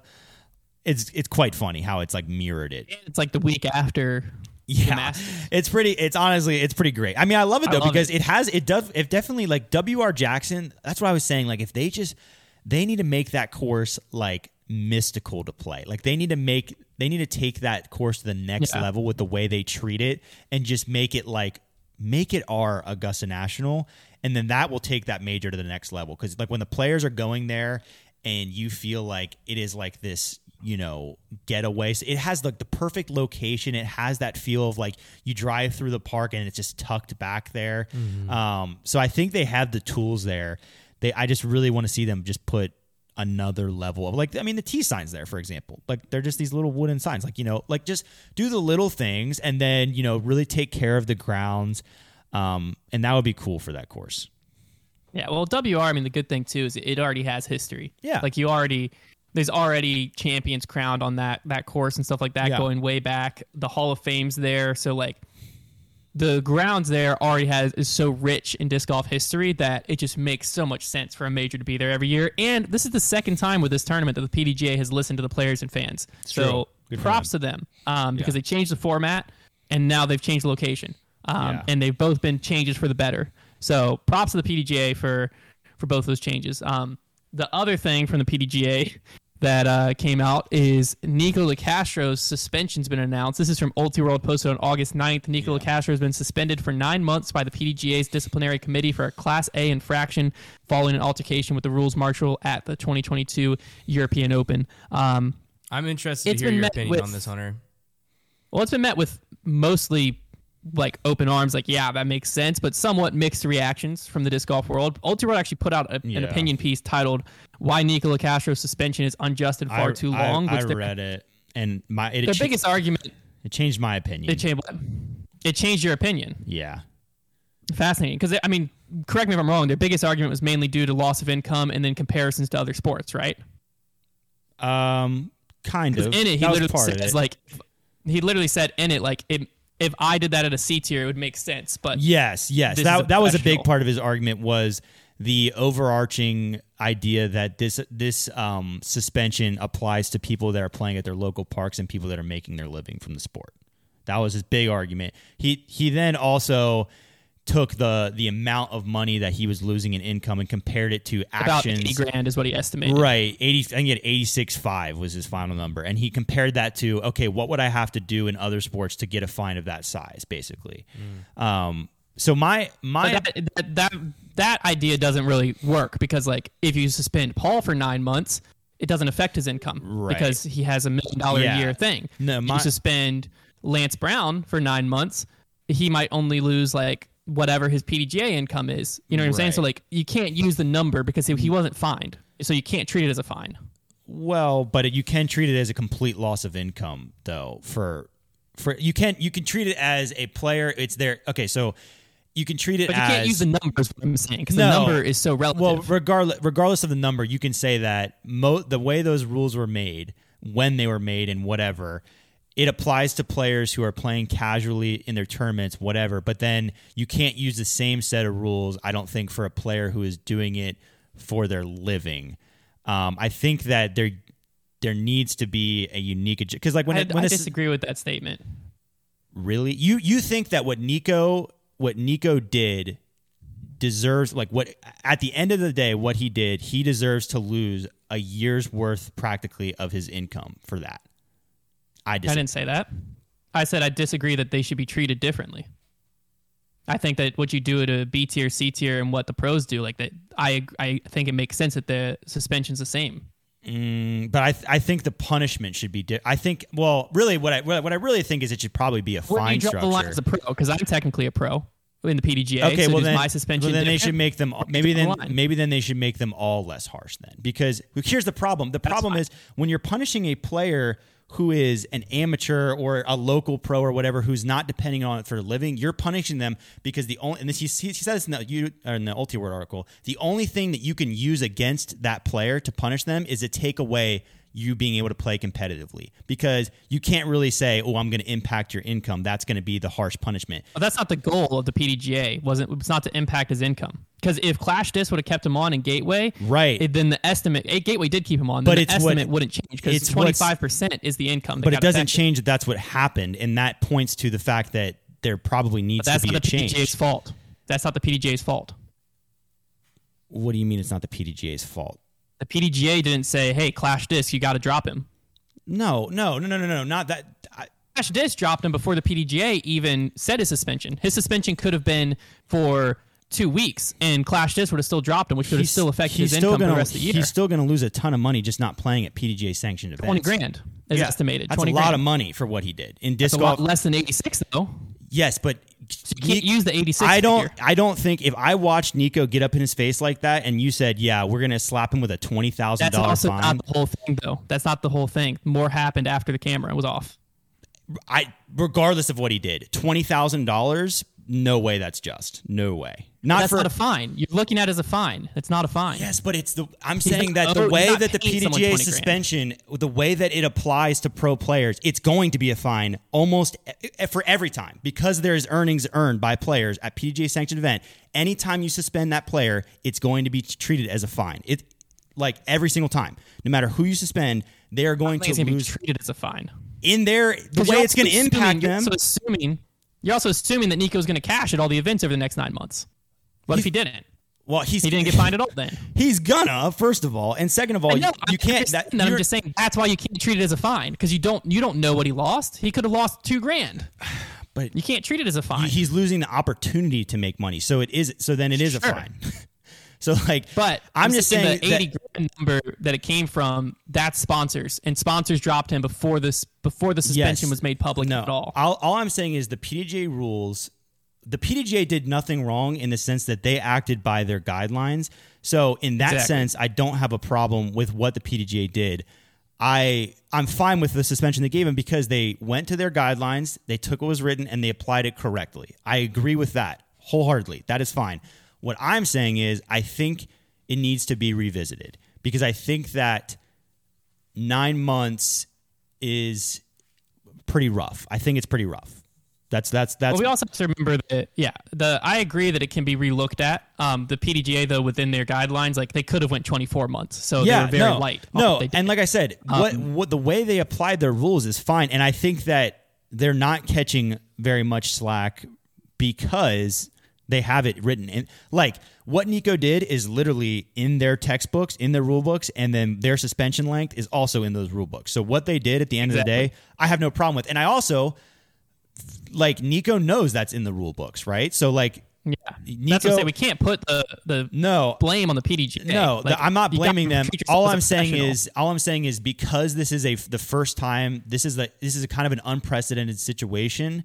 I think it's time to look at the structures. I mean, it happened with Bradley Williams again, and they did look at it and restructured it.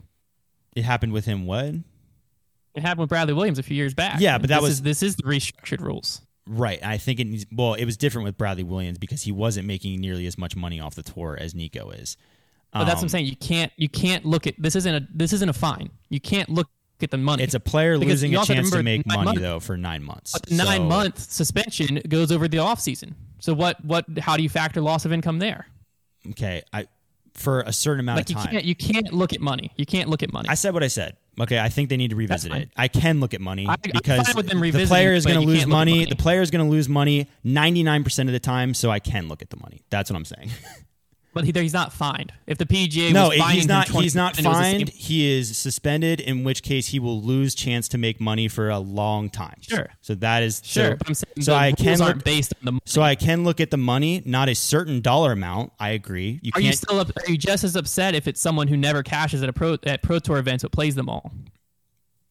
What do you mean? Just as upset? I don't think it's just. I don't think it would have gotten my attention as much. But that doesn't change the fact that I think the rules need revisited. I think that it took a specific example with a player that makes a good amount of money playing disc golf to make me realize that they should probably revisit the rules. So yeah, I think that the tour card should be the separator. I think that the Pro Tour should have these rules and not the PDGA, and I think it should be a fine. So it's the same across the board. I think that's where I think it should be. Right. I think it does come down to that. It's got to be this. Because also, if this happened at a local tournament, I want that guy suspended for 9 months.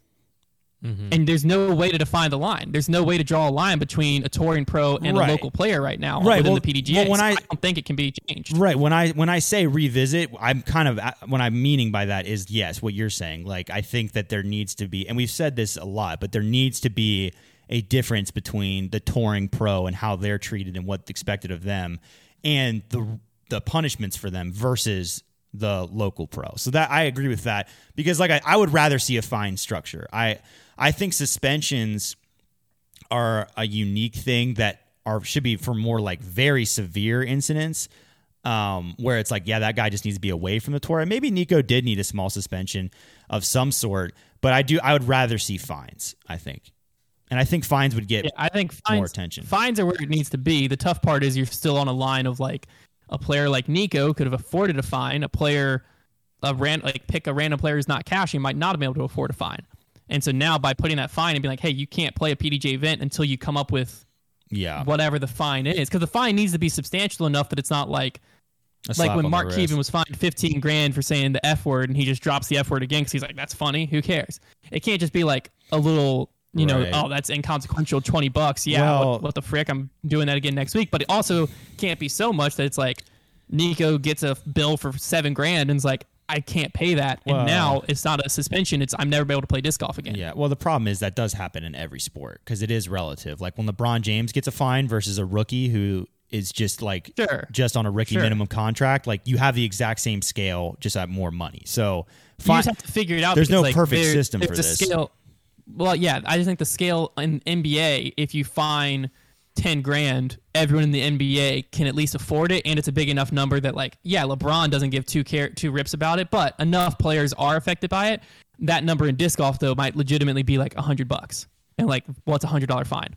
I think it'd be like $500. I think a $500 fine is enough to get. That might be, but it's a weird line. But where the PDGA is now, they had to take action. They had to do something, and within their rules, they gave him a light sentencing. Yeah, so, to me, 9 months makes sense. And the way the timing-wise, majority of it is in the off season, so he's really not really missing that much. No, when it came out, I was not upset at all, and I'm still at the end of the day, I'm not like I said, the PDGA acted completely within their guidelines, so I don't think that anybody can be upset at the PDGA because Nico knew the rules, he knew the punishment chances, and he still did it. So we have to remember we didn't see the whole situation because there was more that happened off camera that's been verified by several people. And when the PDGA came to him, he refused to cooperate with them after. So it's beyond just the one thing. He did get what was coming to him. All I'm saying is I think it's just another, straw to where we need to start differentiating the rules for touring professionals versus non-touring professionals. Well, and it all starts with you need to define the line with the tour card. Right. You need to define the line who's a touring professional. Yeah. That's where it starts. Yeah. No, that's also came out against the suspension. He posted on his Instagram 9 months for a first-time offender ? Which means that's a questionable start there. Yeah, that's a very dumb statement. I mean, literally compilations of him doing this. Yeah, I get where he's technically a first-time offender, but at the same time, he's not. Yeah. Paul said, I understand the situation could have been handled differently, but to claim intimidation as an offense seems off to me. The official doesn't step back like someone who's intimidated. He also stares the player down instead of trying to defuse the situation. That's the worst. Professional officials should know that players' stress levels are elevated when competing in all sports. So why instigate the issue? I hope Nico appeals the situation. From what I saw, it's a Class C at most at PDGA. That's so treat all professional athletes as babies. Yeah. Two things. One, we didn't see everything. So, A. B, I felt that the official handled it very well, personally. Yeah, the official didn't escalate He didn't anything. do anything to escalate. And he also wasn't staring him down, like puffing his chest. Yeah. He was walking away, still looking at Nico, probably thinking, what the frick just happened? Puzzled. And number 3, just because somebody doesn't get intimidated doesn't mean you aren't trying to intimidate them. Mm-hmm. It doesn't say in the PDGA rules, intimidation, but they have to actually be intimidated.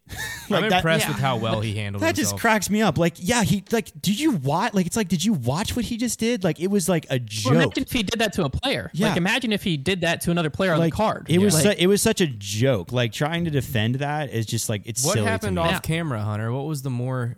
all they said is that he wouldn't comply, basically. He wouldn't discuss it. Allegedly, I've heard that his caddy had to kind of pull him away from the official. Dang. As it continued to escalate. Oh. Well, then he just got more. He just got a little more aggressive. I think he got more heated. And then after the round, the PDGA came to him before he was DQ'd from the event, wanting a more explanation what's going on, and he wouldn't talk to them. He wouldn't cooperate. Yeah. So when you pull it all together, there's a lot more to the story than the 20-second clip we saw of him going, why, and then walking over to the guy. When the camera cuts, it's not like the camera cut and he's like, oh, the camera's off? All right, sick. All right, I'm back to normal. There's more to it. Yeah. But this sparked a Brody tweet where he said, just saw the screenshot, gotta say, it's a pretty bad take, Paul. Fair. I mean, that's a fair tweet, but given Brody and Paul's history, it obviously led to some fans pointing out Brody coming after Paul and saying they thought Brody was going to leave Discraft. And then Paul, you got to give some points to Paul here. He did kind of dunk on Brody when he said, he has me blocked, but I hope he stays, talking about Discraft. I like the fact that he has to throw Disc with my name on it. That made me laugh. That's pretty good. That got me right there. You know what's funny, though, is when I thought about it, I actually don't think that Brody has a single disc with Paul's name on it in his bag. He definitely doesn't anymore. No, I don't think he ever did, because he never threw PM line, and all of his buzzes have the Dark Horse stamp on it.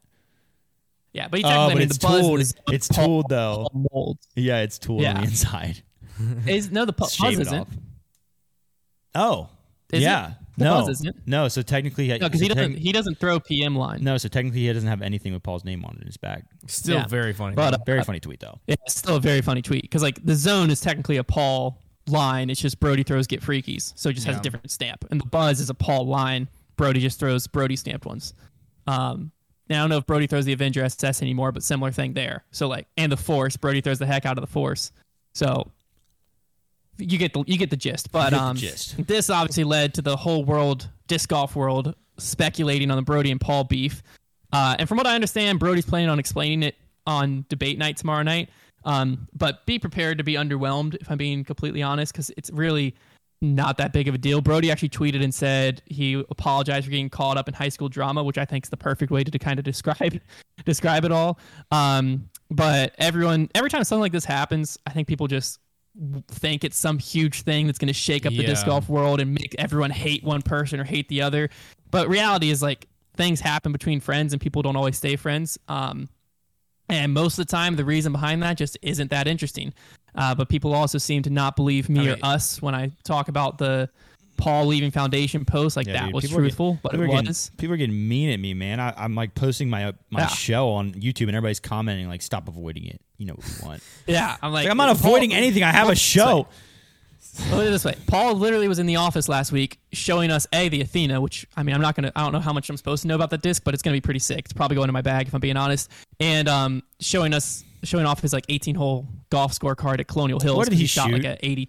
I think he's in the 80s. He was in 84, wasn't it? Okay, he's somewhere in there. And he hadn't touched clubs in a while. So yeah. But anyways. And like I said, I'm going to let Brody address what happened between him and Paul, but I think the situation, I think it'll make sense, but don't expect to watch debate night and then walk away raising pitchforks, hating Brody or hating Paul and having to choose which one to root for on tour. I mean, I'm in the midst of everything going on and I still root for both of them on tour. So if I can, you can. It's not that big of a deal when it's all said and done. And it's just not as big of a deal as the disc golf world wants it to be. But I get where people, always. The whole reason Brody's even going to address it is because so many people are trying to start rumors of and what really gets messy. This happened, with other stuff with Foundation previously, is people start bringing the wives into it and obviously that like Kelsey and Hannah had nothing to do with it. And you have to like, that's when you have to nip it in the bud, because it's like you don't want people to smear either of their names or Brody or Paul's name in relation to their wives, when it's like, no, I can literally shut everyone up in like two seconds. It's not a big deal, but isn't it people funny want it to be. It's funny how everybody like comes after us for being the TMZ of disc golf when we don't even do that, but then all they want from us is to be the TMZ of disc golf. Yeah. It's like, make up your mind, people. Someone called us like this whole situation. I would be licking my chops if I was TMZ, because very TMZ. I mean, there's rumors swirling. I mean, I could sit here and just like rattle off a bunch of rumors, and the same thing happens with other players. Like there's plenty of stuff I hear off the course that we could bring in, but the difference is, and where people got the TMZ thing, right, was my whole Ricky contract leak. That's not TMZ. That's just sports media. That was sports journalism right there. Yeah, TMZ would be if I was talking about what. Just give me a random player so I don't throw someone's name in the hat. Eric Oakley, because we love him. Yeah, if I was talking what Eric Oakley did, off the course, Eric Oakley was out partying until 2 a.m. Here's pictures of him leaving the club. Who's he with? You know what I'm saying? Like, that's TMZ.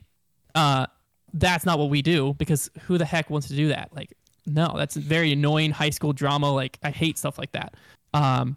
And this would be very much within TMZ, which is why I hate talking about it, because like this is very childish, stupid stuff. But Brody will address it on debate night, air it out there. And like I said, don't expect to walk away like hating someone or anything like that, because it's not as big of a deal as the disc golf world wants it to be, unfortunately for the disc golf world. But I did think I got to give props to Paul, because Paul doesn't tweet very often. But when he does, like if he's tweeting at someone, he's got some fire one-liners. That was good. It was a good one. It was. Yeah, that was a solid tweet. Brody even gave him props for it. Brody was like, "Yeah, you can't come back. Like, what are you gonna say back to that? You can't." It was a pretty good tweet. The final thing, as we wrap up the show, it's been a long show. Not a lot to talk about. Almost 2 hours. Almost 2 hours. Yeah.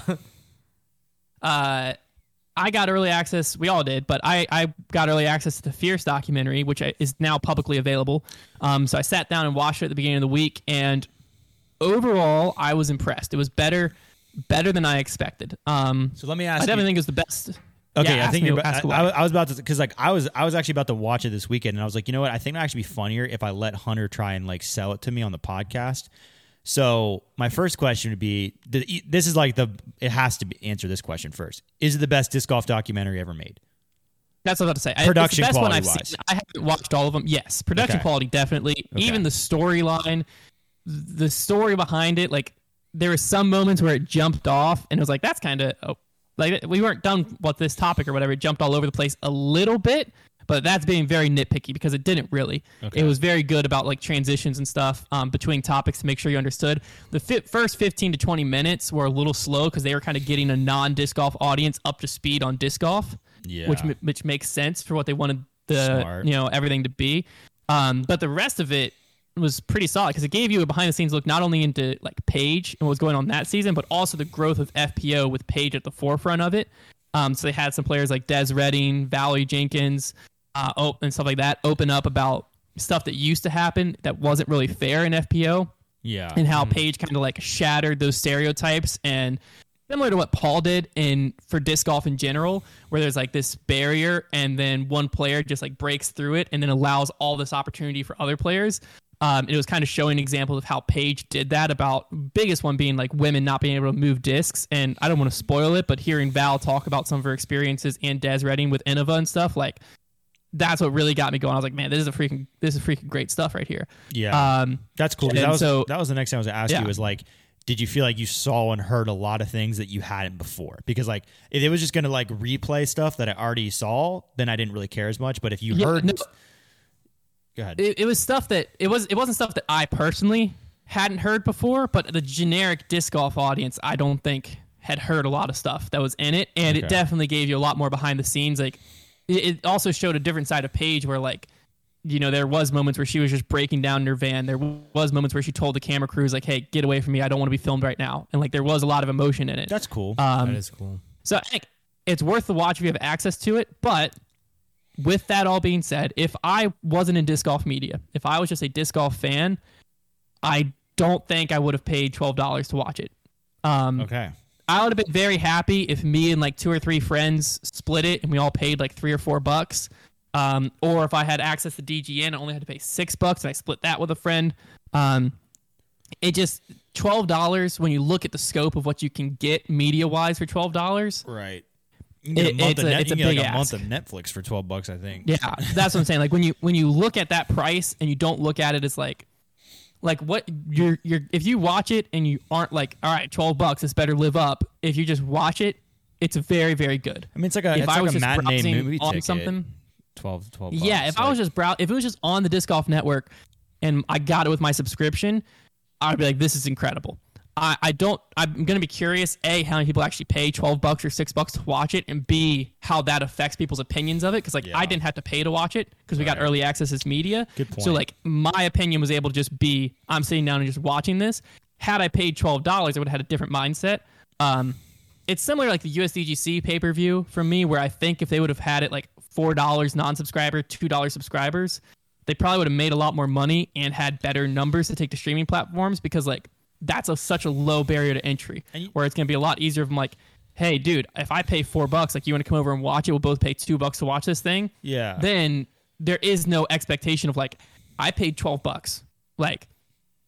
Especially in today's economy with everything going on, we're in a little bit of a recession or whatever, then $12 means a lot more to people than $12 did a little while ago. So you're looking at $12 and it's like, this thing better be freaking good. And it puts unnecessary expectations on it that it was very good. It was better than I expected. I just think $12 is too high of a barrier to entry. Personally, I think it sets people up for disappointment. And I think it's holding back the numbers, which is what they want, of X amount of people paid to watch this. I think you're getting a lot more numbers if it was like a $4, $2 mark or something like that. And like I said, I think you're more likely to. I think you would have easily gotten 3 times people paying at $4 than $12, because $4 just seems like, oh shoot, especially if you need it like $3.99. I'm like, oh, that's nothing. Game time. $11.99. I'm sitting there. I'm like, Yeah, that definitely takes it's a lot. literally a whole new disc. It's like I could pay this, or I could go buy lunch. Yeah, exactly. That's a tough one. $12 that would get you like a tank of gas. You could buy a gallon of gas. You could buy a disc for $12. You could buy a disc for $12. No, exactly. Yeah, it's like, do I want another putter, or am I watching this documentary? Very true. Good point. It's a tough line, but overall, if you are someone who's super interested in it and you're thinking I have Disc Golf Network, should I pay $6? I think if you watch it, you're going to like it. I think it's a good behind the scenes look into a lot of stuff. Like I said, I'm not going to spoil a lot, but it goes into a lot of why Paige is the way she is, why she's so determined, and also gives a better understanding of Paige isn't just doing this all for Paige, but this is what Paige is doing for the FPO field. And gives a lot of perspective on that and the growth of the sport in general through Paige's eyes. I think that's what makes the storyline where when she lost Worlds, yes, it still was that sucks, but it kind of drew emotion out of you to where you because of how long, it's an hour 47 minutes, the whole build up to that moment when she lost, it made you re-feel emotions of oh dang, that really sucks. That's you know what I'm saying? That's cool. Versus it could have just been oh, this whole thing was pointless. The storyline was much bigger than just the season leading up to Worlds. Mm-hmm. Yeah. So the storyline wasn't broken by Worlds, her not winning Worlds. It almost left you wanting more because now she's hungrier for the next year almost. Okay.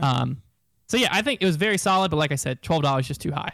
That's what it comes down to. That was a very comprehensive review right there. Yeah. I'm proud of you. I'm interested in watching it. Yeah, I'll probably get to watch that. You definitely should watch it. It's definitely worth it. But there you go. That's the show. Is there a preview? Yes. Des Moines is this weekend. Yep. Des Moines. We will have a preview. Des Moines. The question is, does Des Moines start on I believe it starts on Friday. So I'll pull it up. It'll be a Thursday preview then. Is this about to be the longest Des grip Moines block starts in on the history? 19th. It's just about. But I mean, hey, dude, I was gone for. I missed one. We had a lot to talk about. So Thursday will be the preview show. Thursday. Cool. Thursday's the preview show. And then next week I should be back in studio. I should be back. Sick. Heck yeah. That's the plan. Sick. I can't wait. Good times. All right. That's it. Thank you all so much for tuning in, and we'll talk to you on Thursday.